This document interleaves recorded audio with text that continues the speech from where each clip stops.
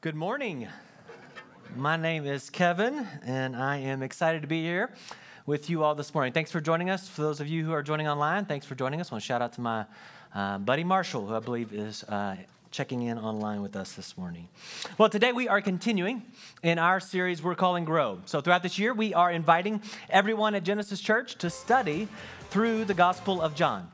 And as we do this together as individuals and as a church family, our hope and prayer is that we will grow in our faith. We'll grow in our relationship with God. And so on Sunday mornings, for most of this year, we're going to teach from a passage of John. And then each of us can individually study that same passage. Now, we're encouraging you to consider using the SOAPS Bible study method. And you can find that study plan on the back, on the study plan and the SOAPS explanation on this handout out in the lobby. And so it kind of explains that for you. But the SOAPS study method is really simple, and it's designed to help you understand a passage of Scripture, help you learn how to discern God's voice and to follow God's leadership in your life. If you'd like to learn more about how to use the SOAPS method, I want to invite you to come join us for what we're calling our SOAPS workshop. And it's going to be on Saturday, January 29th, from 9 to 11 over at the Noblesville campus.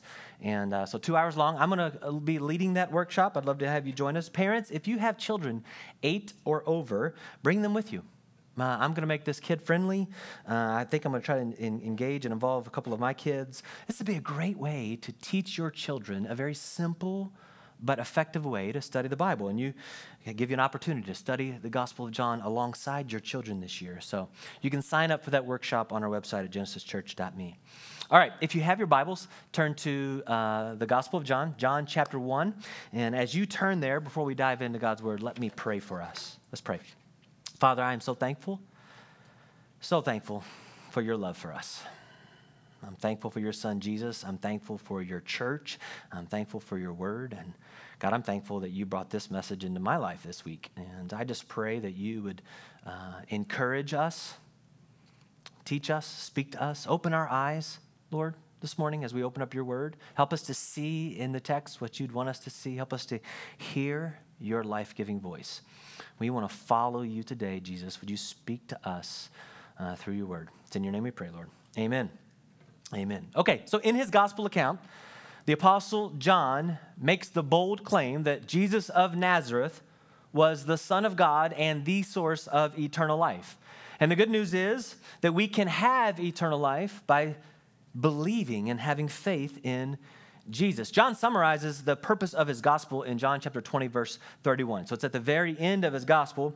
He says this, "But these things are written, everything I write in my gospel, everything we're going to study this year in the Gospel of John is written so that you and I, so that we as readers may believe that Jesus is the Messiah, the Son of God, and that by believing you may have life in his name." Now, if you picture a wheel, then this statement is kind of like the center of the wheel or the hub of the wheel. And every passage you're going to study this year in the Gospel of John is like a spoke that is rooted in this statement. Now, I want to highlight one specific word in this statement. It's the word believe. John says that you may believe and that by believing you may have life in his name. If you were with us back in September, you may remember we talked about how in the Gospel of John, he uses the word believe 98 times in his gospel. It has been referred to as the gospel of belief. Now, Webster's dictionary defines believe like this. It's to accept or agree that something is true. But when John uses the word believe, he means much more than that. John doesn't want us just to agree that Jesus is the Son of God. Think about it this way. Even Satan agrees that Jesus is the Son of God, right? So John must mean more or mean something different. When John uses the word believe, it's the Greek word pisteuo, and it means to place your confidence in or to entrust yourself to the thing that you believe in by faith. Now here's the thing. It's a verb, not a noun. It is active and ongoing. It's an active and ongoing belief. It means to begin believing and to keep on believing. And so when you place your confidence or your faith in Jesus for the very first time, you can experience his love and forgiveness. You begin by faith an eternal relationship with God. But you can also experience the love of God and eternal life today as you believe by faith on a daily basis every day we have opportunities to exercise our faith in Jesus. And when we do, we grow. We grow in our faith. We grow in our relationship with God. Now, what specifically are we believing Jesus for? John says we're believing that Jesus is the Messiah, the Son of God. So the Jews of Jesus' day were expecting and looking for and waiting for the Messiah, when he would come and he would deliver them from their sins. That was what their hope was in. And it's important for us to know that, to understand our story today. So last week, we looked at the introduction to the Gospel of John. Today, we're going to look at the very next passage where John begins the narrative part of his gospel. He begins his story of Jesus with a man that is often referred to as John the Baptist. Now, just for the sake of clarity, John the Gospel writer and John the Baptist are two different Johns. Okay, it can get a little confusing. John the Gospel writer is the Apostle John. He wrote the Gospel, and he writes about John the Baptist and John the Baptist's role in Jesus' story.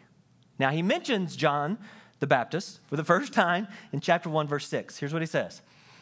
There was a man sent from God whose name was John the Baptist, okay? He came as a witness. Is this clear? He came as a witness to testify concerning that light, so that through him all might believe. He himself was not the light. He came only as a witness to the light. Now, you may notice that he uses a couple of key words there, and he uses the word witness. John the Baptist was a man sent from God. He came as a witness to testify. Now, what is the role of a witness? A witness testifies to what they have experienced. A witness testifies to what they've seen and what they've heard with their own eyes and ears. And so this is what John is doing in his ministry.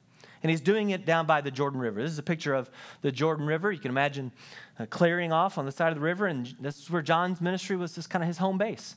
And he is teaching, and people are coming to him. We're told in Matthew chapter 3 that people from Jerusalem and Judea and the whole region of the Jordan were coming to John. They're confessing their sins, and they're being baptized by him in the Jordan River, hence John the Baptist, right?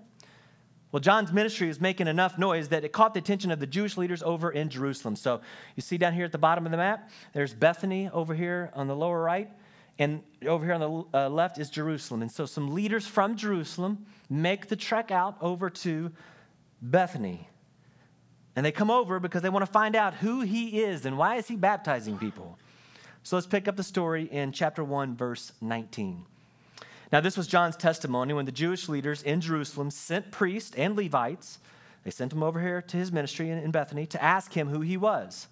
He did not fail to confess, but confessed freely, I am not the Messiah. He goes on. They asked him, well, then who are you? Are you Elijah? He said, I'm not. Are you the prophet? He answered, no. Finally, they said, well, who are you? Give us an answer to take back to those who sent us. What do you say about yourself? Now, if this were a movie, this is the opening scene of the movie, then the villain just entered the story. Every story includes a protagonist, a hero, and an antagonist, the villain, who's the opposition to the hero. In John's story about Jesus, he presents the Jewish leaders in Jerusalem as the opposition to Jesus. William Barclay points out that John refers to the Jews or the Jewish leaders over 70 times throughout his gospel account. Now, these religious leaders were in theory waiting for the Messiah. In fact, John's response, I'm not the Messiah, tells us their first question must have been, are you the Messiah? So what are they in opposition of? Why are they the opposition? Author Leslie Newbegin says in his commentary, the Jewish leaders or the Jews in John's narrative represent the world, especially the religious world, that is established apart from faith. He goes on to say, in the drama of the gospel, they represent the fact that religion is unbelief. You could say religion is performance-based. It's behaving and acting and doing the right things in order to earn God's acceptance and favor. The truth is, the whole world is performance-based, right? The world will tell you your worth and your value is totally dependent on how well you perform in life. You need to earn your righteousness, the world says. And this is what the Jewish leaders, this is the same mindset they took. They took great pride in their efforts and in their performance. That was what they placed their confidence in. It was more about themselves than about God. But the gospel says we put no confidence in ourselves. The gospel says we are saved by grace, through faith. This is not of ourselves. We don't deserve it. We don't earn it. And so you can see why the religious leaders, who they were opposition to a message and to a man who was preaching a message about faith, that salvation comes through faith. And you can see why they're interested in hearing more about his ministry. And so they asked John, who are you? Tell us about yourself. And here's how John answers that question in verse 23. John replied in the words of Isaiah the prophet, I am the voice of one calling in the wilderness. Make straight the way for the Lord. I love how John answers their question, who are you? And he describes himself by quoting a passage in the Old Testament. Who are you? I am Isaiah 43, he says. Here's how Isaiah 43 reads. A voice of one calling, in the wilderness, prepare the way for the Lord. Make straight in the desert a highway for our God. John says, this is who I am. And just a little side note about identity and what do you say about yourself? The Christian finds their identity only in the Word of God. Only in the Word of God. We can be tempted to find our identity in things that we accomplish, the work we do, roles we play in our family. Sometimes we can find our identity in our personality. We take personality test, gift mix. So I'm this, I'm that, I'm a number, I'm this number, I'm that number. I lost track of all the numbers. Listen, your identity is in the Word of God. Don't add anything to it, and don't take anything away from it. You are who God's Word says you are. And then John says, this is who I am. I find my identity in Isaiah 40, verse 30. Now, John says, I'm just a voice. I'm a voice calling out. I'm a voice pointing people to the Lord. Prepare the way for the Lord. William Barclay points out that Eastern roads at the time were not well surfaced. But when a king would come to visit an area, a region, a province, people would go out ahead of him and they would prepare the roads. They would smooth them out and straighten them out in order to put them in order and prepare them for the king to arrive. And listen, in essence, this is what God still does in our lives today. God will often send people out ahead of him to prepare a person's heart for Jesus' arrival. Back in 2001, God sent 6 people into my life to prepare my heart. Each of these people had different kinds of relationships with me. They had different kinds of spiritual conversations with me, but each of them in some way pointed me to Jesus. My guess is that's what God is doing in some of your lives today. He's working in your heart, and you're not quite sure what he's doing or what's happening. Maybe you're here at Genesis. Maybe you're watching online because someone pointed you, and someone is pointing you to Jesus. God is sending people into your life, maybe a family member or a friend or coworker, and what God is doing is he's preparing your heart for his arrival. Now, for the rest of us, maybe we need to be reminded today that God can use us, that God wants to use us to point others to Jesus. And like John, we can be a voice in someone's life, calling out in their wilderness, pointing them to Jesus, preparing them for their Lord's arrival. So, how did they respond? How did the Jewish leaders respond to John's voice? Well, let's see in verse 24. Now, the Pharisees who had been sent questioned him. Why then do you baptize if you're not the Messiah, nor Elijah, nor the prophet? Now, I want you to notice they seem to ignore or dismiss John's answer about himself. They just move right, like they don't pay any attention to what John says about himself. They don't seem to respond to the fact that he just told them he was there to prepare the way for the Lord. They ignore that. They're more concerned about this baptizing thing. Why are you baptizing, they ask. Here's what John says in verse 26. I baptize with water, John replied. And then he's going to shift the conversation. He's going to point them to Jesus. Listen. But among you stands one you do not know. He is the one who comes after me, the stripes of whose sandals I am not worthy to untie. This all happened at Bethany on the other side of the Jordan where John was baptizing. He says, listen, I'm just a voice. I'm just baptizing with water. I'm trying to point you to the one you should be looking for. He's the one who's coming after me. The one you don't recognize, yeah, he is much greater than me. And that one, the one John was sent to prepare for, the one John was pointing to, the one that John was testifying about, the hero of the story is about to make his grand entrance into the Gospel of John for the very first time. And John the Baptist has the high privilege of introducing the hero of the story. Verse 29. The next day, John saw Jesus coming toward him and said, "Look, the Lamb of God who takes away the sin of the world." The next day is the day after John is questioned by the Jewish leaders. John's giving us some chronological detail there. John looks up and he sees Jesus, and this is the climactic moment of his testimony, of his ministry. Here's the Lamb of God who takes away the sin of the world, the one he came to prepare for. Now, a little bit of context here.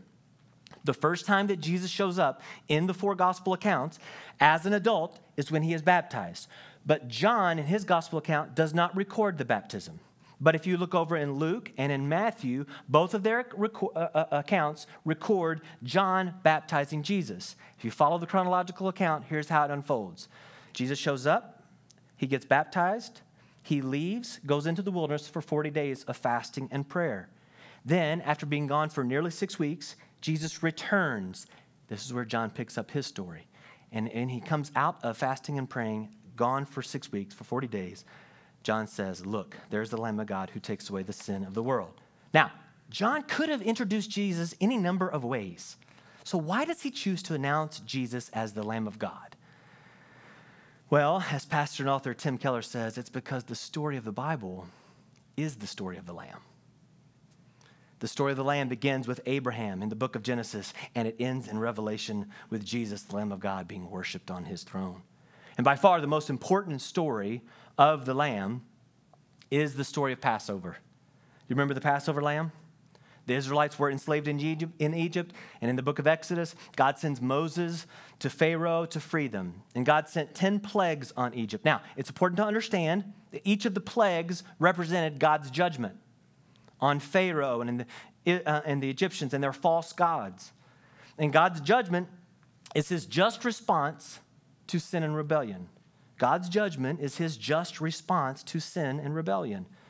But after 9 plagues, Pharaoh still refuses to let God's people go. The 10th and final plague, or the final judgment, is the death of the firstborn son. And it's recorded in Exodus chapters 11 and 12. God declares that every firstborn in Egypt will die. But God tells Moses and the Israelites how they can be spared of his judgment. He tells them to take the blood of the lamb and to put it on the doorpost of their homes. And in doing so, at night, when the death angel comes, they will be saved from God's judgment. Here's a summary, Exodus chapter 12. "On that same night, I will pass through Egypt and strike down every firstborn of both people and animals, and I will bring judgment on all the gods of Egypt. I am the Lord. The blood will be a sign for you on the houses where you are, and when I see the blood, I will pass over you. No destructive plague will touch you when I strike Egypt. When I see the blood of the Lamb, I will pass over you." This was the Passover lamb. This was the Lord's Passover. God was the one who conceived of the Passover, and he's the one who provided for it, and he's the one who told them how to be saved from his judgment. Notice, even the Israelites were under his wrath, but God, in his good mercy, was going to provide a way for them to be saved from it. He was both the righteous judge, bringing his wrath and punishment upon Pharaoh and the Egyptians' worship of false gods, and he was the deliverer of his own people. Moody's commentary says the nation of Israel was saved, delivered through and from judgment by the death and shedding of the blood of the Lamb. The Lamb was the substitute. The Lamb got what the Son deserved. And where was the faith of the Israelites that night? Put yourself in their shoes. Huddle up in their homes that night. Every time I think about this, I can get pretty emotional. As a dad of children, multiple children, as a mom, as a dad, can you imagine gathering your family up in this house? It's dark out, and there's a death angel going from house to house, and people are weeping and wailing, and the firstborns are dying over and over again. Imagine you're sitting there. What is your faith in? What is your hope in? What's your whole life? What are you placing your entire life in? You're hoping that that blood that you put on that doorpost that seems really strange, your hope is in that blood. You're hoping that the blood works, that it saves you, that it protects you, that it delivers you from death and from judgment. They were saved by faith in the blood of the Lamb. Moody goes on to say this: as the nation of Israel was saved from the judgment, as the nation was saved from the judgment on Egypt, so believers in Jesus Christ are saved through faith, through and from the judgment by the death and blood of the Lamb. We huddle, listen, get this picture. We huddle in this room this morning and online. We huddle together as a church family. And as we huddle together, what's our faith in? We have one faith, and our faith is in one thing. Together, our faith is in the Lamb of God who takes away the sin of the world. The Apostle Paul said it this way in 1 Corinthians chapter 5. He says, for Christ, our Passover lamb, has been sacrificed. Jesus was our Passover lamb. Jesus is the ultimate and final Passover lamb. This is why John said, look, the Lamb of God who takes away the sin of the world. This is why John the Baptist came to testify. This is what he testified about. And then there's this really neat detail that John includes in his story. It's in verse 29. Let's pick up at verse 29 again. The next day, John saw Jesus coming toward him, and he said, look, the Lamb of God who takes away the sin of the world. This is the one, listen to John, this is the one I meant when I said, a man who comes after me has surpassed me because he was before me. I myself did not know him. Wait a minute. I myself did not know him, but the reason I came baptizing with water was that he might be revealed to Israel. Let's just pause right here. I want you to notice that John says, I myself did not know him. Now, John can't be saying he didn't know who Jesus was because he was relatives of Jesus. Remember this? So he had to have known who Jesus was. What's he saying? John knew Jesus. What he's saying is, I didn't know that Jesus was the Messiah, the Son of God. I've lived my whole life growing up with this guy. I knew him. I didn't know he was the Son of God. And then he tells us the rest of his testimony. John tells us how he learned or when he discovered that Jesus was the Lamb of God. Look at verse 32. Then John gave this testimony. I saw the Spirit come down from heaven as a dove and remain on him. And I myself did not know him, but the one who sent me to baptize with water told me, the man on whom you see the Spirit come down and remain is the one who will baptize with the Holy Spirit. I have seen and I testify that this is God's chosen one. John is talking about the moment he baptized Jesus here. So make sure I put these pieces together for us. He's saying, God called me to go start a ministry and start baptizing people. And then God said, there's going to be a man who comes to you one day, and he's going to be baptized. And when you baptize him, while you're baptizing him, the Spirit of God will come down kind of like a dove and remain on him. God said to John, when you see that happen, that guy is the Lamb of God who will take away the sin of the world. And John says, Jesus is that guy. Jesus is the Lamb of God, he says. Now, what's the message for us today? The message for us today is the same as it was then. But to really see, and I think to grasp the message, I think it's helpful to see the ESV. So the NIV translates and says, look, the Lamb of God. Has John saying, look, the Lamb of God. But notice how the ESV translates it. The next day he saw Jesus coming toward him and he said, behold. That's much better than look, right? That's much more fun. Look is boring. Behold, the Lamb of God who takes away the sin of the world. Now, the word behold means more than just physically look at with your eyes. It means to look intensely. It's more than just a parting glance. To behold something means to take it in, to soak it up, to experience it, to realize it, to meditate on it. And when you behold a beautiful sunset, that you stare at it, and the longer you stare at it, the more you take it in and experience it. It's almost like a looking at something in order to let it enter into your mind and affect your heart. And here at the beginning of John's story about Jesus, in the opening scene of his movie, his message is, behold the Lamb of God. And so as we study through the Gospel of John this year, make it your goal to behold the Lamb of God in every passage of Scripture. Look at and stare at Jesus. And when you behold the Lamb of God by faith for the very first time, you can experience his love and forgiveness as you begin that eternal relationship with God. And if you're here this morning, you're listening online, and if you're not yet a Christ follower, I want to encourage you, look at Jesus. Stare at him on the cross. Behold the Lamb of God who takes away your sin. Receive by faith the forgiveness of sins that Jesus offers. God created us. He created us for a close, loving relationship, but we've all selfishly turned away from God. We've all gone our own way. And the creation has rebelled against the Creator. We're all guilty of sin. We're all guilty of turning away from God and not giving God what we owe him, which as our Creator, as the author of our life, he has all authority in our life, and he deserves our loyalty and our devotion. He deserves our faithfulness and our love. We owe him our worship and our service. And listen, the just punishment for turning away from God is separation from God for all eternity in what Jesus described as hell.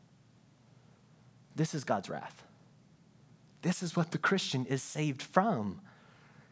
John says a couple of chapters later in chapter 3, verse 36, whoever believes in the Son has eternal life, but whoever rejects the Son will not see life, for God's wrath remains on them.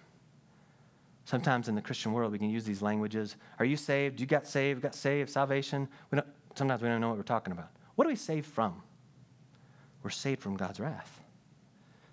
That's what we're saved from. Whoever refuses to believe and receive Jesus as the Son of God, whoever will not behold the Lamb of God, they remain under God's wrath and his judgment. That's the bad news. But the good news is much better. The good news is that God has provided the Lamb for us. And who was the Lamb? It was God himself. Think about this. Oh, behold the Lamb of God right now with me. God left heaven and came to earth for us. And on the cross, the Son of God took on the wrath of God on our behalf. That's an incredible story. On the cross, Jesus took our place. He was our substitute. And the message of John is that whoever believes, it's not based on your performance, not based on what you earn, it's not based on religion, it's by faith. Whoever believes by faith, whoever puts their faith and confidence and entrusts their lives to Jesus as the Son of God, as the one who is the Lamb of God, who takes away their sins, then you are free from God's wrath and judgment. Here's how John says it in chapter 5, verse 24. Very truly, I tell you, whoever hears my word and believes in him who sent me has eternal life and will not be judged, but has crossed over from death to life. Isn't that good news? Folks, I don't know if you don't have nothing else in your life that's more exciting than this. I promise you that. We are saved from God's judgment. We cross over from death to life. And how we do it? We do it by faith. He did all the work. He did all the performing. He did his part. What's he ask of us? Believe me by faith. And all of his performance gets credited to our account. This is the best deal in human history. The moment you begin believing by faith that Jesus is the Son of God, you enter into that eternal relationship. Now listen, if you've never placed your faith in Jesus for the forgiveness of your sins, then I plead with you, do it today. Just simply pray. Confess that you are guilty of turning away from God. Confess that you are a sinner. Agree with God, and then say, but I'll take your offer. I'll believe. I'll receive by faith. I'll put my faith and my trust in you, Jesus, for the forgiveness of my sins. Behold the Lamb of God who takes away your sins. Now, for many of us, we have believed, but we need to be reminded today to keep believing on a daily basis. Every day, we have opportunities to behold the Lamb of God. Listen, whenever you realize or you are faced with the reality of your own sinfulness, you can look at the cross and behold the Lamb of God. You can give thanks and praise, and you can draw close to God. Typically what happens is that whenever we are faced with our sin, whenever we realize how unloving we are, whenever we see how impatient and unkind, whenever we see how prideful and selfish that we can be, we tend to judge ourselves. We know we are guilty. We condemn ourselves. And that's typically when we are filled with shame. And then our shame weighs us down, often makes us withdraw from God and hide from him. And we miss out on the life he has for us. But as author Paul Miller says, and this is so good, he says the gospel converts shame into guilt, and Jesus on the cross forgives and removes guilt. Let me say this again.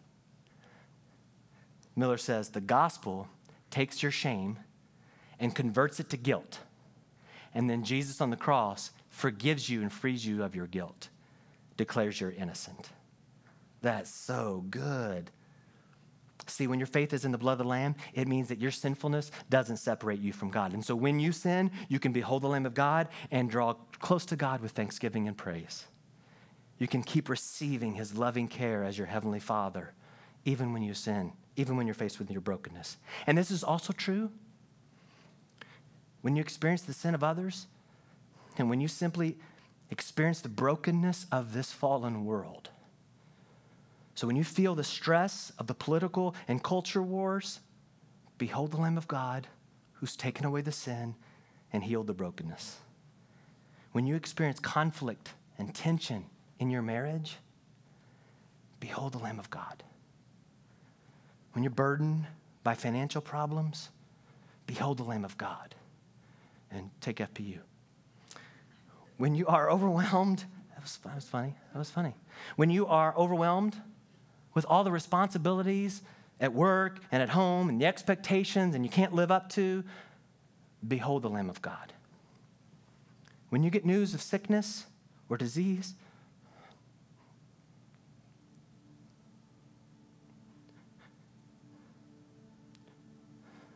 or when a loved one passes away way too soon, and it makes no sense, you behold the Lamb of God. You behold the Lamb of God. You keep believing in Jesus Christ. See, beholding is what releases God's love into our lives in the moments we need it most. Let me say it again. Beholding is what releases God's love into our lives in the moments we need his love the most. Just look at the cross. Romans 5:8 says God demonstrated his love for you and for me in this, that while we were still sinners, Christ died for us. Tim Keller says it this way: the sacrificial, costly love of Jesus on the cross changes us. When we see the beauty of what he has done for us, I am now convinced the most beautiful image in human history is our Lord and Savior Jesus Christ on the cross.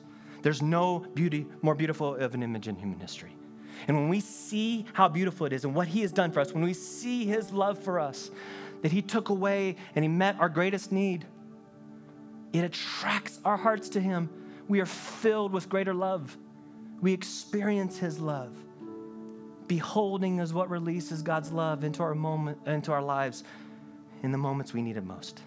See, we behold at the beginning and we keep on beholding daily. And then there's going to come a day in the future when we will all gather around the throne of God and we will all worship the Lamb of God together. Joel read from the book of Revelation, which the Apostle John wrote. And here's what John described. Let's end with it as well. Then I looked and I heard the voice of many angels numbering thousands upon thousands and 10,000 times 10,000. And they encircled the throne and the living creatures and the elders. It's a lot of people. And in a loud voice, they were saying, worthy is the Lamb. Worthy is the Lamb who was slain to receive power and wealth and wisdom and strength and honor and glory and praise. And then I heard every creature in heaven and on earth and under the sea and on the sea and all that is in them saying, to him who sits on the throne, to the Lamb be praise and honor and glory and power forever and ever. The four living creatures said amen, and the elders fell down and worshiped. Will you please stand with me? We have a simple opportunity over the next few minutes to behold the Lamb of God right now with song. And regardless of where you are in your relationship with the Lord, take this opportunity in the next few minutes through prayer and behold the Lamb of God. If you've never put your faith and trust in Christ, do it right now as we sing. And if you have, give him thanks again. Give him thanks and praise. Let's worship the Lamb of God together. Father, thank you for your Son, Jesus Christ. Would you help us as a church family behold, so that in him we may have life. It's in your name we pray, Jesus. Amen.